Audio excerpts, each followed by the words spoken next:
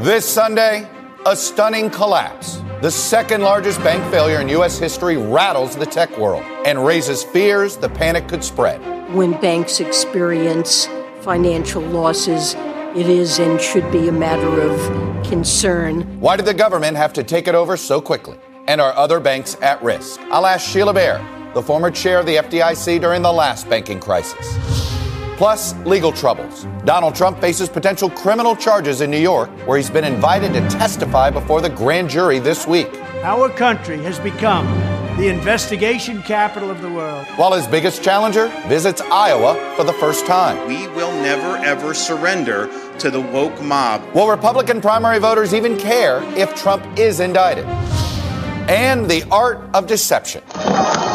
House Speaker Kevin McCarthy hands over January 6 footage to Tucker Carlson, who uses it to claim the insurrection was mostly peaceful, and it serves to divide Republicans on Capitol Hill. I think it's bullshit. My guest this morning, Democratic Senator Bob Menendez of New Jersey, chairman of the Senate Foreign Relations Committee, and Republican Senator Kevin Cramer of North Dakota. And joining me for insight and analysis are Mariana Sotomayor of The Washington Post, Jonathan Martin of Politico, Maria Teresa Kumar, president of Voto Latino, and Republican strategist Brendan Buck. Welcome to Sunday. It's Meet the Press. From NBC News in Washington, the longest-running show in television history, this is Meet the Press with Chuck Todd. And a good Sunday morning. It was a week, to borrow a phrase, of everything, everywhere, all at once. Global instability and threats to democracy at home. And it ended in the second largest bank collapse in U.S. history. All of it adds to the uncertainty many Americans have been feeling for a few years now. Around the world, Iran and Saudi Arabia agreed to restore ties in the Middle East in a deal brokered not by the United States, but by China. And it happened just as our nation's top intelligence leaders testified that China is, quote, the most consequential threat to U.S. national security. On our southern border, the kidnapping of 4 U.S. citizens in Mexico and murder of 2 of them just over our border raised tensions on the charged issue of border security, prompting calls for President Biden to try to crack down on cartels. And there are real questions about whether the Mexican government can be a partner in this. Then there's the threat to democracy here at home. The Republican divide on the Capitol attack broke open again this week after Fox host Tucker Carlson presented an alternative reality of the insurrection, falsely describing it as mostly peaceful chaos. And he ended up showing footage that was provided exclusively to him by the Speaker of the House, Kevin McCarthy. Republican senators called the broadcast normalizing the attack a mistake, dangerous and disgusting. One even used an expletive. But many House Republicans, they defended the broadcast. But the biggest political story of the year kicked off in Iowa as the co-frontrunners for the Republican nomination took their campaign there for the first time. Florida Governor Ron DeSantis testing his retail campaigning ability on Friday, and Donald Trump holds an event in Davenport, Iowa tomorrow.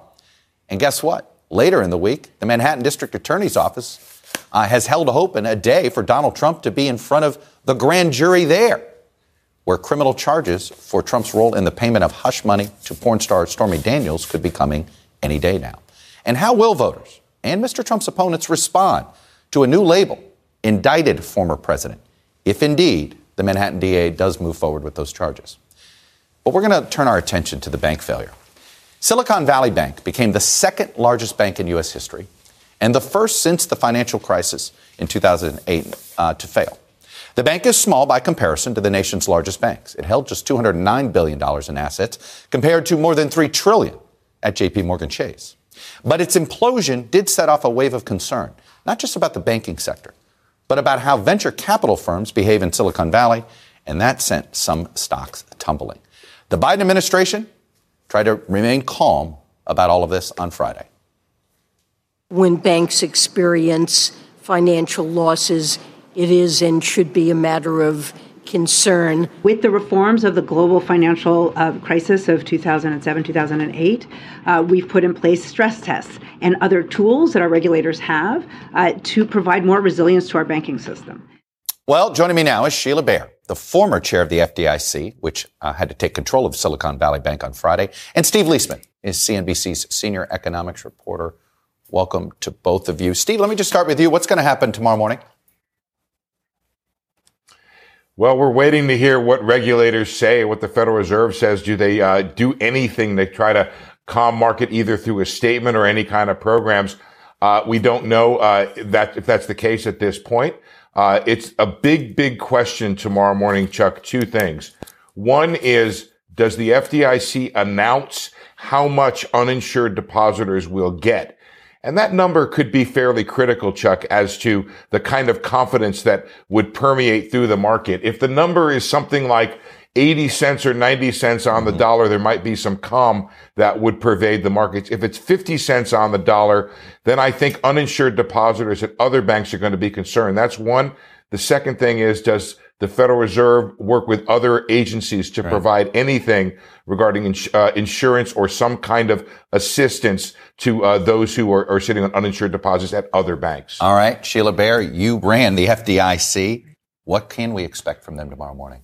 So I think you can expect what the advanced dividend will be on the uninsured. And I want to emphasize that might not be the total recovery on uninsured. That'll be a number that they feel confident they'll be able to recover. Will they do it as a based on the percentage? assets. They do it as a percentage. Just what he was saying? Yes, exactly. Okay. So with IndyMac Bank, which is the closest parallel of a failure during the Great Financial Crisis, we announced a 50% dividend.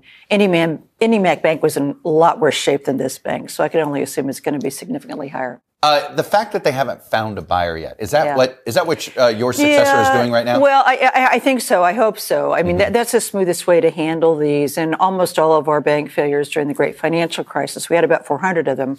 We did purchase an assumption. We sold a failed bank to a healthy bank. And usually the healthy acquirer would also cover the uninsured because they wanted the franchise value of those large depositors. So optimally, that's the best outcome. The problem is this was a liquidity failure. It was a bank run. So they didn't have time to prepare to market the bank. So they're having to do that now and playing catch up. The fact that it was a bank run, Steve, and in fact, it was venture capitalist Peter Thiel's name, who became sort of famous in political circles for getting heavily involved in the 2022 elections. It seemed like he pulled his money out and said, hey, guys, something doesn't look good here. And it started a run. Does that tell you that maybe this is something that can be isolated, or could this happen at other banks? Chuck, you're asking the question that Wall Street has, I think, 24/7 been debating since this happened.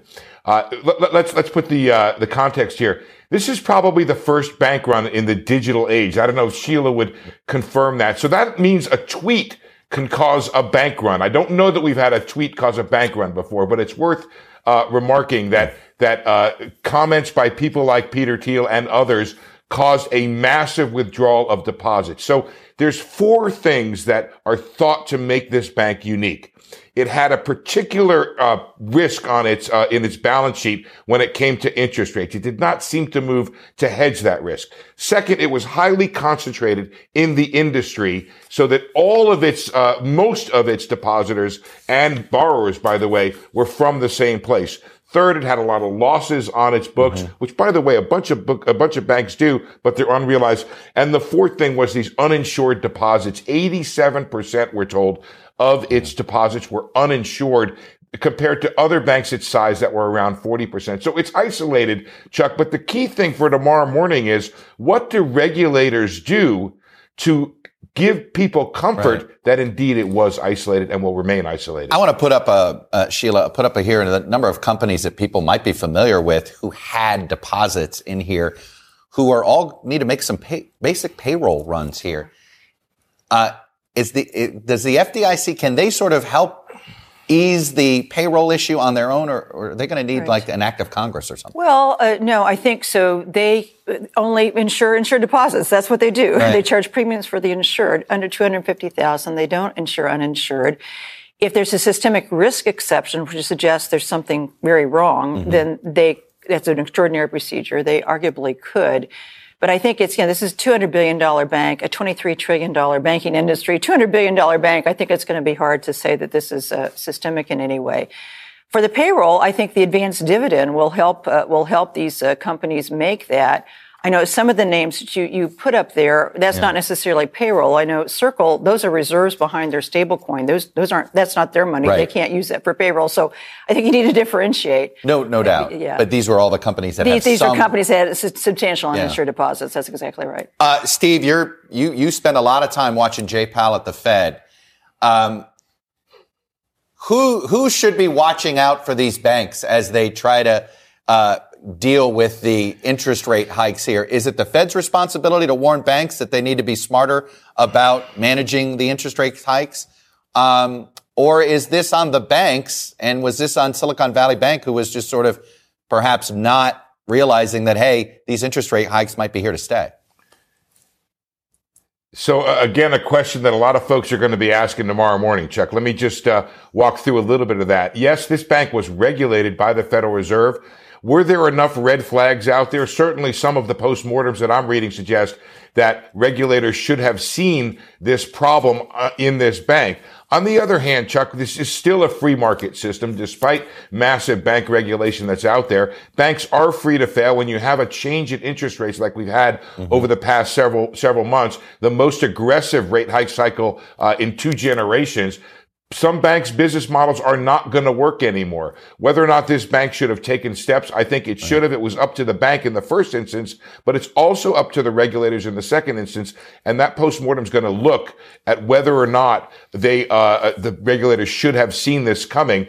And the next thing you're going to ask about is whether or not the Fed ought to be cutting interest rates. Certainly, the market thinks that the Fed will be less aggressive now. I was just going to say, maybe not cut, but possible fallout. Yeah, slow down the rate of increase, give banks more time to handle it?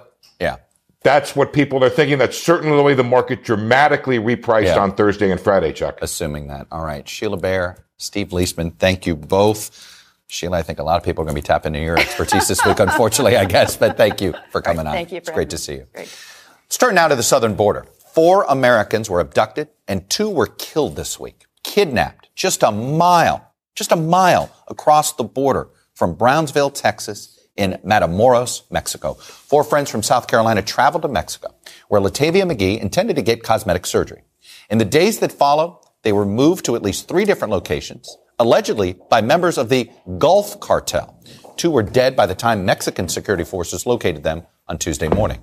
The Biden administration is already in a bind politically over its immigration policies, caught between Republicans eager to exploit border security failures as a campaign issue and Democrats angry about Biden's new asylum limits, and that the administration is considering bringing back family detentions. Do we now also have a national security crisis just over our southern border? So joining me now is the chair of the Senate Foreign Relations Committee. He's a member of the Banking Committee, too, by the way. It's Democratic Senator Bob Menendez. Senator Menendez, let me start with the Banking Committee. I invited you on before all of this happened. Have you gotten a briefing over the weekend, and what's your sense of what we can expect tomorrow morning? Well, Chuck, I have not gotten a briefing yet, but I think that your previous panel pretty much had it right on. The question will be, number one is what are the excesses beyond the insured amounts, and the ability to deal with those and the companies in terms of meeting payrolls. The broader question will be, should the regulators have been on the ball to ensure that this bank could not have had this risk? And what else is out there in this regard? As someone who sat in 2008 in the Banking Committee when we met with that last crisis, the goal is to try to avoid crisis, not to deal with it. And that'll be questions that will be raised. Just a simple way, are you more concerned that maybe regulators underreact or overreact here? Are you more concerned that government underreacts or overreacts? Well, what I'm concerned is that we get it right? That doesn't mean over or under reaction. Is a question of getting it right. Did the regulators get it right? Did they allow this to take place in a way that's to be expected in the market? Or should they have been more forward-leaning in saying to this and other banks, hey, you have risk here, you need to mitigate your risk? That is something that we'll have to see in the days ahead. Do you think the FDIC should insure more than $250,000 per deposit? Should that ever go up? Well, it's served us well for a long time, and the question is where we are in the marketplace today.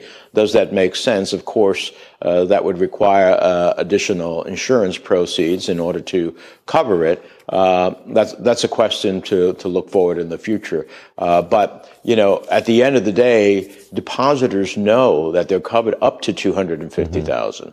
So they can make choices to diversify their deposits as well so that they are less at risk of anything like this. Bottom line, it sounds like you're not ready to offer them a bailout.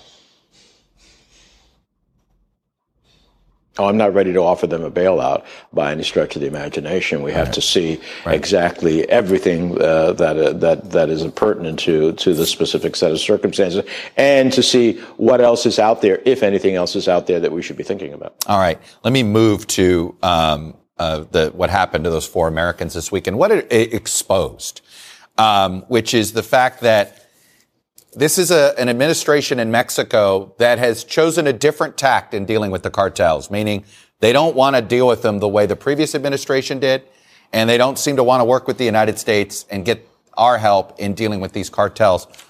How do we deal with this when you have a Mexican government that may not be on the same page? Well, this is one of our great challenges. President López Obrador talked about, when he took office, about kisses, not bullets. Well, that's not working too well. The reality is, along the border communities, it is the cartels that run the border communities, not the government of Mexico. Mexico has a responsibility, first and foremost, to its own citizens to establish safety and security within its own territory, and to those who visit its country as well. And so we need to up dramatically in our engagement with Mexico. It can't be all about economics. It has to be about safety and security as well. And I am afraid that we are headed in the wrong direction in Mexico on that and on democracy questions as well. So this is a present danger that we have to deal with, and we have to engage the Mexicans in a way that says, you've got to do a lot more in your security. We can help them. We have intelligence. We have other information we can share, but we need them to enforce in their own country. Do you think designating the cartels as a foreign terrorist organization helps or hurts that ability to work with the Mexican government? Well, slapping a designation isn't in and of itself going to change anything. The question is, how do you go after the cartels? How do you dry up their money? How do you go after their leadership? How do you put them away? How do you deny visas for Mexican government officials who ultimately are not engaging in the active prosecution of the cartels? Those are some of the things that you can do that ultimately mean something at the end of the day. How would you vote on this? It may come to a vote. Would you vote to designate these cartels terrorist organizations? Well, that has a certain designation. We've saved that for truly terrorist organizations in the world.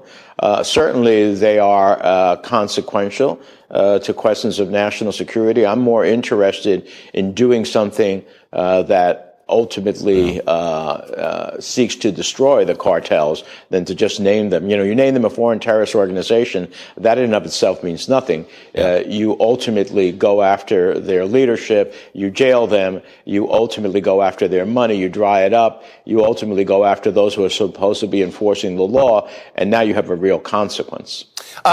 You have been critical of the new changes in border policy that Secretary Mayorkas has done at DHS.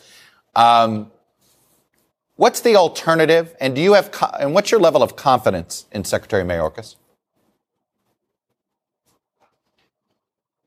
Well, look, this is not about Secretary Mayorkas. It's about the administration. The best part of the administration's immigration policy over the first 2 years is that they ended family detention, which proved to be a failure under both the Obama and Trump administrations as a way to deter individuals from coming.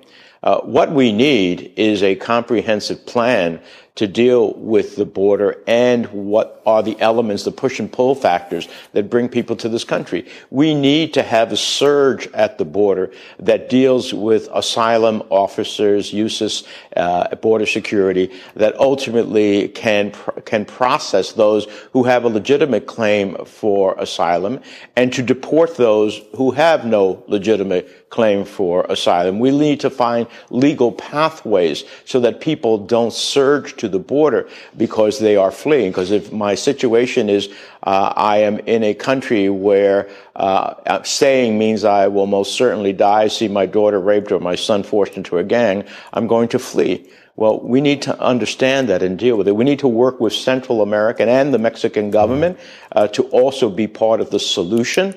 And lastly, we need to look at the question of temporary protective status in a way that ultimately helps us meet the challenges. The three biggest countries, by the way, Chuck, that are coming to the border now are Cuba, Venezuela, Nicaragua. They are dictatorships, people fleeing those dictatorships. When the administration opened up a legal pathway for those fleeing, it dramatically saw the reduction. It's just an example of what you can do in a way that both is good for the border and preserves our nation as a nation that preserves asylum. But if not, if the administration does go down this path, I am afraid that the president will become the asylum denier in chief. Well, Senator Menendez, Democrat from New Jersey, chairman of the Foreign Relations Committee. As I said, boy, we had a week, and so did you, with all the different things that are on your plate and your responsibilities. I appreciate the time. Thanks for sharing your perspective. Thank you. When we come back, Donald Trump is facing the possibility of running for president while being charged with multiple crimes. Will it even matter? Is there a GOP alternative? Republican Senator Kevin Cramer of North Dakota, who is also a member of the Banking Committee, joins me next. Join Hoda Kotb for a brand new season of her podcast, Making Space. For Season 5, I am making space to talk to people who are providing a sense of hope and inspiration when life changes course. Uplifting conversations with inspiring individuals like NFL legend Drew Brees, singer-songwriter Ziggy Marley, and Today's Show co-anchor Savannah Guthrie as you have never heard her before. I found faith more viscerally, not because the bad thing didn't happen, but because it did. I promise you, like me, will leave these conversations with some wisdom for your own journey, empowered and inspired to make space in your own life. New episodes of Making Space with Hoda Kotb are released every Wednesday. Listen now wherever you get your podcasts. Primary season is here. If you've got voting questions, we've got voting answers. Visit NBCNews.com/planyourvote. You'll find when and how to vote in your state's primary election. Visit NBCNews.com/planyourvote today. Welcome back. Two divides played out in the Republican Party this week on Capitol Hill. Senate and House Republicans split on the Fox Corporation's attempt to rewrite the history of the Capitol insurrection, with Senate Republicans, led by Mitch McConnell, criticizing Tucker Carlson for falsely portraying the attack as peaceful. Many House Republicans, though, defended the broadcast, calling it a must-watch. I don't take any part in whitewashing January 6th. It wasn't a stroll through the Capitol. It's awful what some people are willing to do to get some eyeballs or get a little extra money. I think it's bull. Then there's the 2024 divide emerging in Iowa, where the frontrunners for the Republican nomination are kicking off their campaigns. Florida Governor Ron DeSantis, who's not an official candidate yet, held two events on Friday, and Donald Trump, with the pressure of a possible indictment looming in New York, perhaps as early as this month, appears there tomorrow night. Our country has become the investigation capital of the world. Actually, that's all we do. The one thing I could say, if you talk to Floridians, there's no drama in our administration. There's no palace intrigue. They basically just sit back and say, okay, what's the governor going to do next? And we roll out and we execute. Well, joining me now is Republican Senator Kevin Cramer of North Dakota. And as I said, also a member of the Senate Banking Committee. Senator Cramer, welcome back to Meet the Press. Great to be with you. Thank you. And as I said to Senator Menendez, we booked you before this banking, this collapse, but with our good fortune that you're on the Banking Committee. So let me ask you this. What have you learned over the last 48 hours? What do you expect to happen tomorrow morning? Yeah, well, first of all, when you hear from Steve Liesman, you almost don't need to ask anybody else, because he really is the guy that in the know and a smart thinker on all of these things. So I'd probably call him for advice. I actually think he covered it very well. My sense of it, Chuck, is it is a fairly localized issue. The problem is that we live in a very emotional time where markets are emotional. The reference to social media as being an accelerator, if you will, of some of that emotion, I think can be problematic. But I hope that with the weekend came some calm and certainly some strategy as well. But there are so many unique things about Silicon Valley that aren't necessarily applicable systemically. So my hope is it's very localized and we can address it in that way. Do you at all, in 2018, you remember the House, you were a co-sponsor of a repeal of part of Dodd-Frank that loosened some regulations on smaller banks. There are some that are pointing to that loosening, saying maybe that would have, that was something that perhaps would have prevented Silicon Valley Bank from putting themselves in this position. Do you think these smaller banks need more regulation or less? Yeah, they certainly don't need any more regulation. That doesn't mean that you can be mismanaged. Now, we have to throw in the obvious, and I think you talked about it in the first segment, and that is the fact that we have seen a rather sharp increase in interest rates, which have put some smaller banks, at odds with their own balance sheet. Now, of course, we have a Federal Reserve trying to change its balance sheet at the same time, and perhaps we need to do a little more review of all of that. But I don't think smaller banks need more oversight or more regulation. Maybe better oversight, but certainly not more regulation. With all this volatility right now, is this the time to have a debt ceiling fight? Yeah, no, it's a great point. We are living in pretty much a debt crisis right now, and it's not just about the government's debt ceiling, but many individuals have hit their own debt ceiling, and their savings accounts are being drained, and so we have kind of a crisis, if you will, on our hands that requires lots of things. We don't need to have a fight on debt ceiling, but this is why I think it's foolish for the president to simply say, "I'm not going to negotiate on the debt ceiling." This is the time to have a negotiation. Is it though? And do something in a isn't it better to just have a debate about the debt ceiling? Don't mess with the economy right now. And then you actually have a budget debate, put out a budget and have two budgets and actually do it the old fashioned way, not use the debt ceiling. Well, the problem with the old fashioned way is that it has eluded us now for a decade. I've been in Congress over a decade and I've never seen the old fashioned way. We've never had a regular order, as they call it. So I agree with you. We need to get back to that. But I think the debt ceiling situation is one of the opportunities to demand that and maybe all get together and work with one another. Let me turn to a couple of political issues. Do you think the former president, you were an early supporter of the former president, you haven't endorsed him yet for 2024. You've said you'd like to see somebody like him, and you haven't ruled out endorsing him. But if he is indicted, regardless of whether it's Manhattan or Atlanta or in Washington, do you think it's healthy for the party if he keeps running, or do you think he should step aside? Sure. Well, first of all, Donald Trump's not going to take advice from the party or from me, but I think what will happen is if he's indicted, that becomes one of the factors in whether he wins primaries or not. The other factor is who else is in the race and who can make the best case. Obviously, you've highlighted Governor DeSantis, who has certainly earned the right to be at the head of the class through not just through his political rhetoric, but through his successful governing of a very large state. And I think, seeing him out on the stump a little more now, doing the things that potential presidential candidates do, I think will help that debate along. The challenge becomes if there are too many people in the race. And there are other good ones. Mike Pence, Mike Pompeo, certainly. My friend Tim Scott would all be good candidates who understand the Trump doctrine, but have a demeanor that's probably more suitable to the swing voter. And at the end of the day, what's most important for primary voters to think about is not just who they love the most, but who can win for the country and who can win for the party, because we're in desperate need of some new leadership. So you think electability should matter a little bit more than it usually does?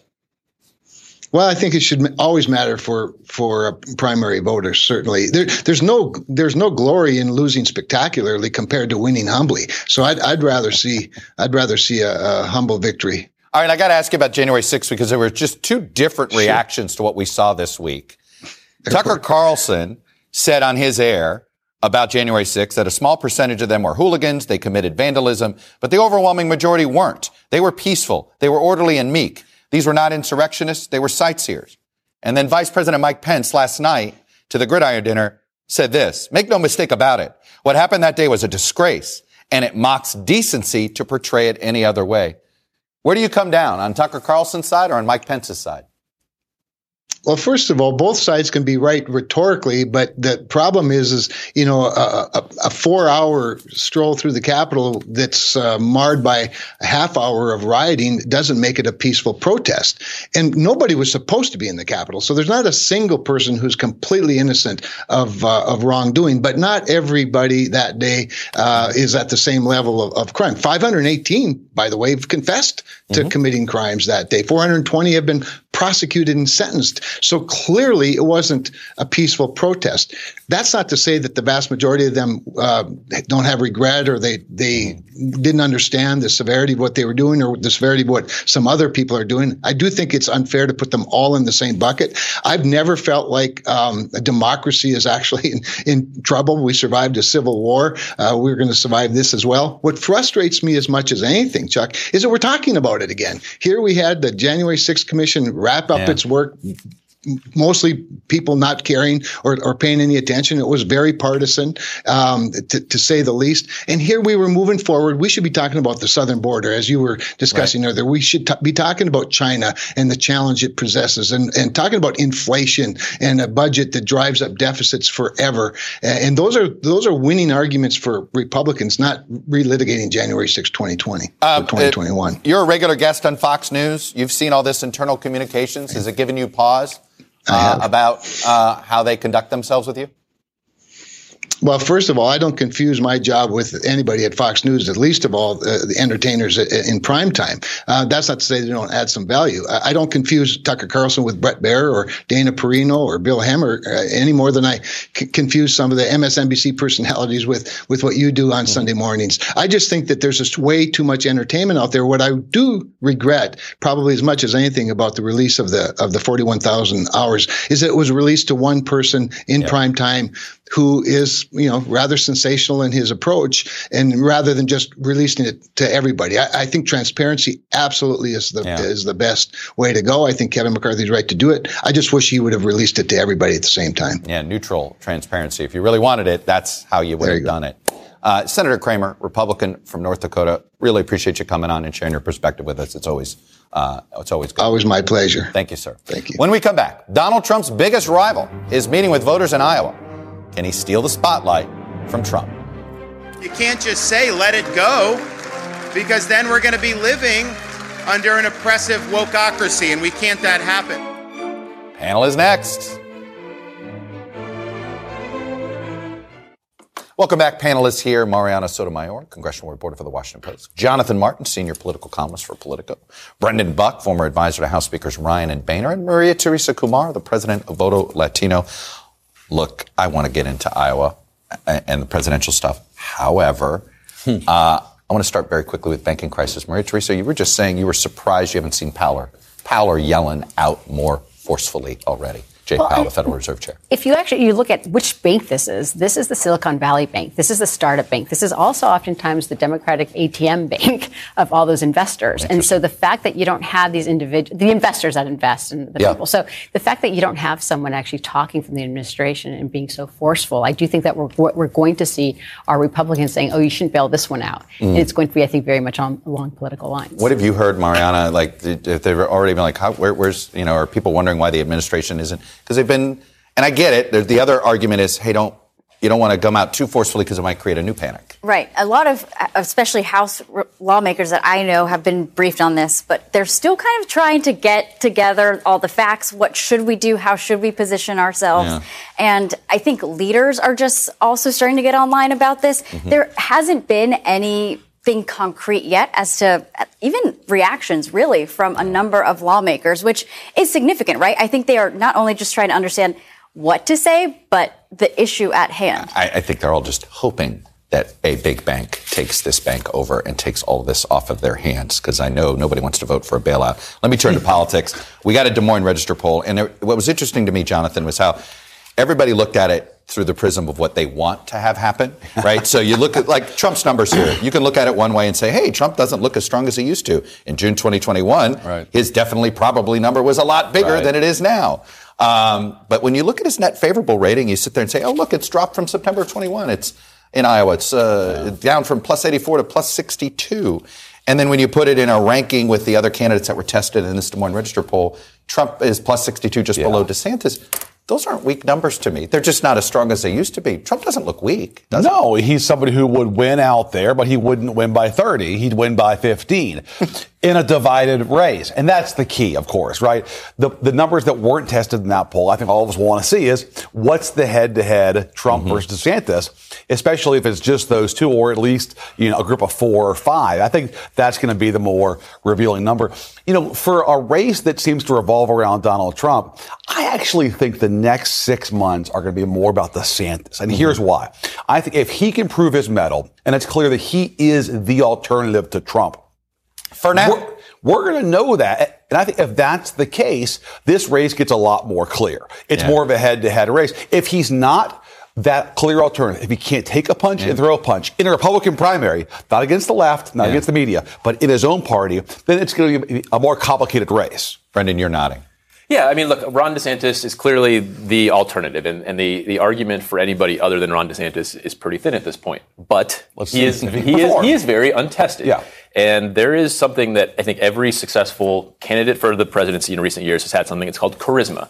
And we don't know if Ron DeSantis is able to connect with people yet. He obviously is able to animate the Republican base, but when you're running for president, you're under that spotlight. People want to see whether you have the emotional appeal. And Joe Biden, Barack Obama, George W. Bush, Bill Clinton, everybody had it, and it's unclear if he does. And when Donald Trump comes swinging at you, you're going to have to respond. It is, I hate to bring that up, he doesn't pass the beer test, DeSantis, right? He just doesn't, right?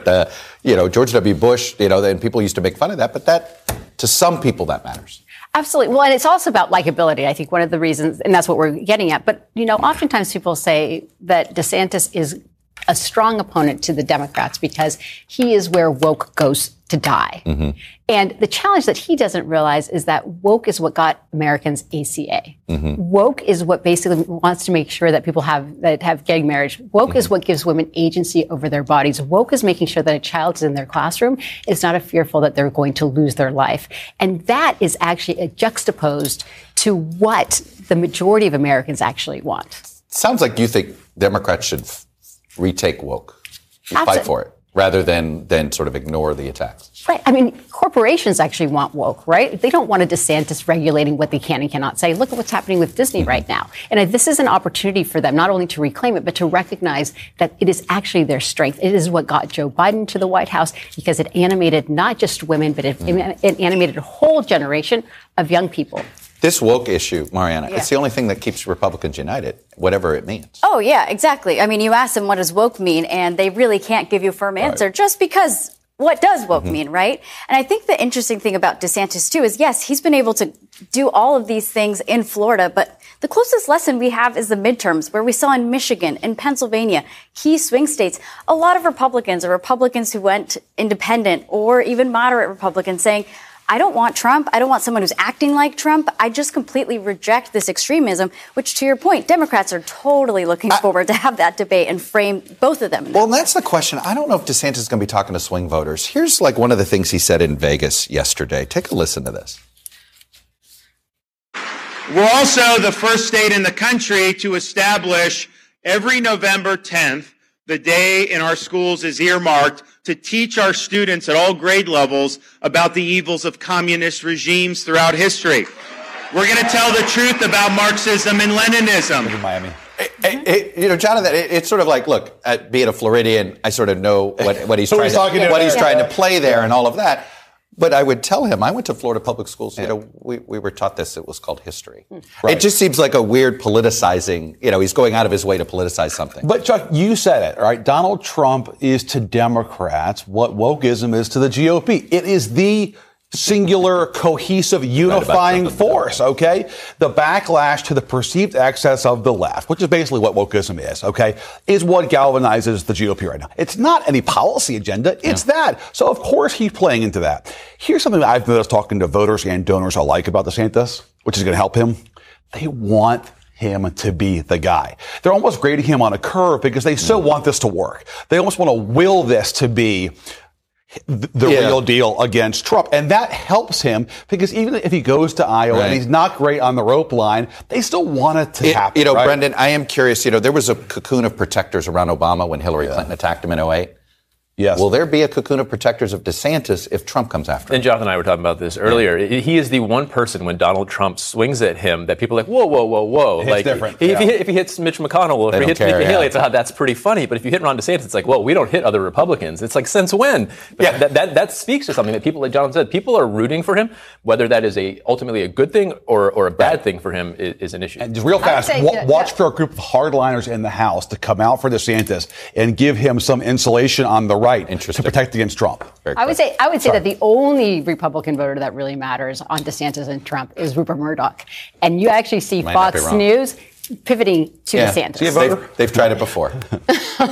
We'll see if they can pull it off. Up next, what's the over-under? Well, as March Madness approaches, we're going to look at how much money is at stake for the growing sports betting market in this country and just how it's now starting to become a real funding source for state governments.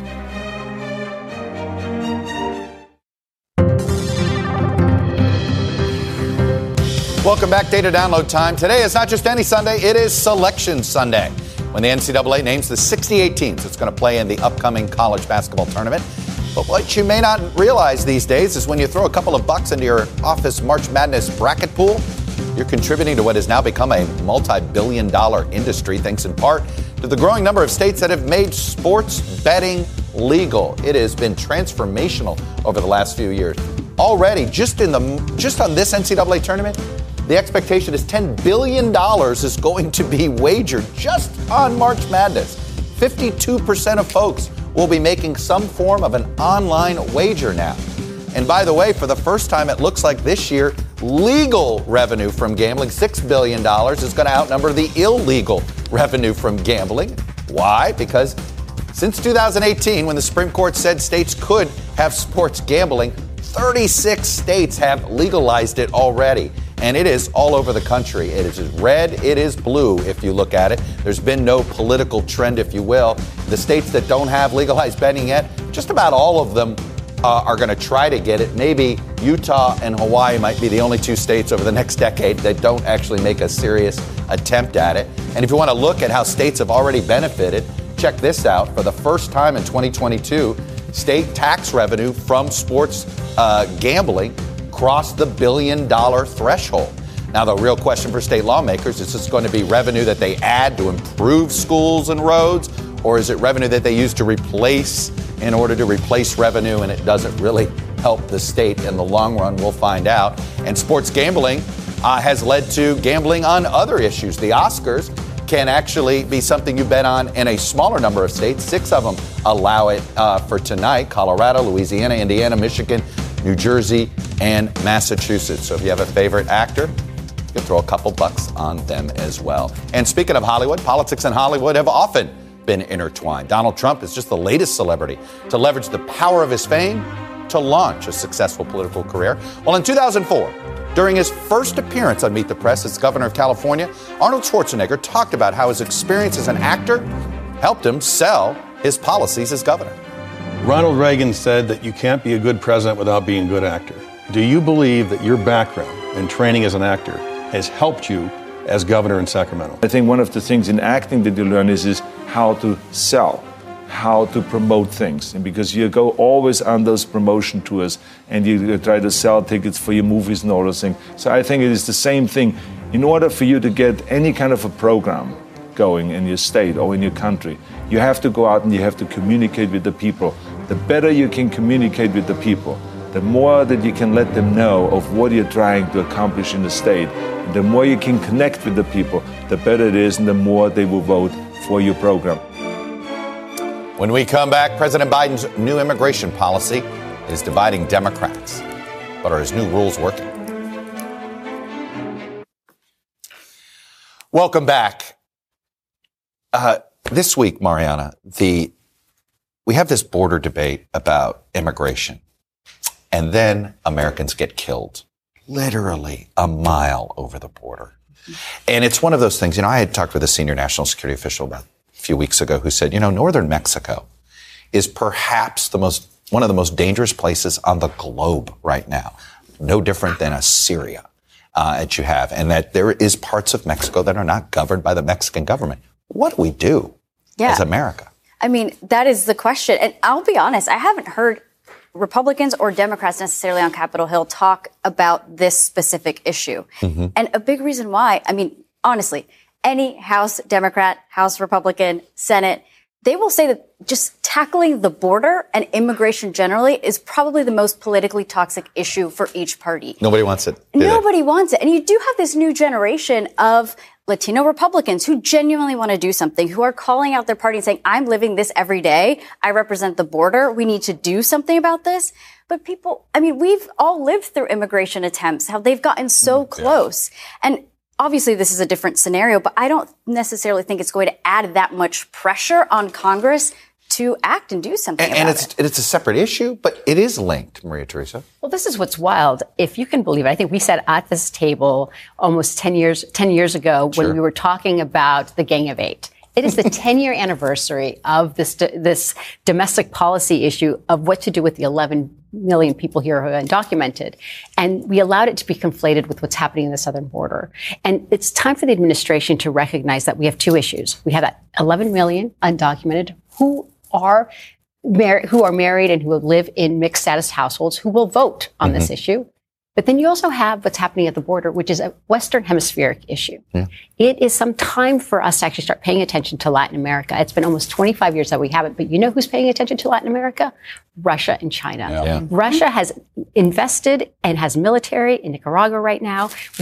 We have China who's actually invested close to $500 million in infrastructure in Central America. And so the more that we look over the Atlantic on what's happening over in Ukraine, we actually say, what is our domestic policy and international democracy building here at home? You know, and the other complicating factor, Brendan, is that even if you want to get tough on the cartels, if the Mexican government doesn't want to get tough on the cartels, there's not much you can do. And it really, I think this is why, as Mariana said, there's been almost not much said because you could do the finger pointing game. The real problem is AMLO. Yeah, it's a political problem. It's also a real policy problem that's not easy to solve. And I think you make a great point. We've long sort of held off on seriously addressing either one of these issues for hoping there would be some kind of grand bargain. I think we need to realize the grand bargain is not in the offing anytime soon.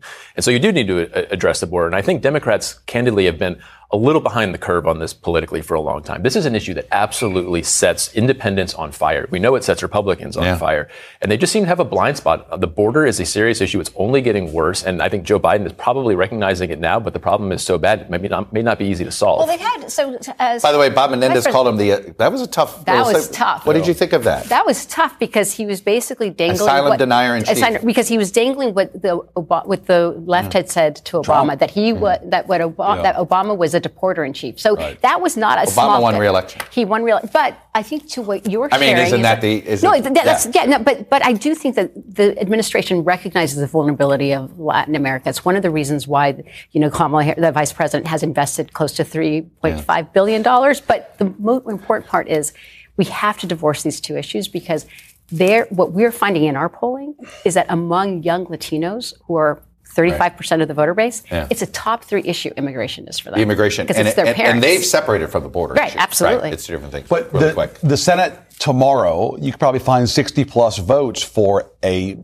fairly comprehensive bill addressing immigration if you had some compromise in both, right? You can find a gang, send them on tills to do it. The problem is Kevin McCarthy is never going to bring up any immigration compromise bill because effectively he'd be turning over his speakership. But we all know what would happen in Republican primaries. So there is something there, but we're going to pause it there. Before we go, my colleague Lester Holt is going to be sitting down with the new Prime Minister of the UK, Rishi Sunak. It's his first American network interview.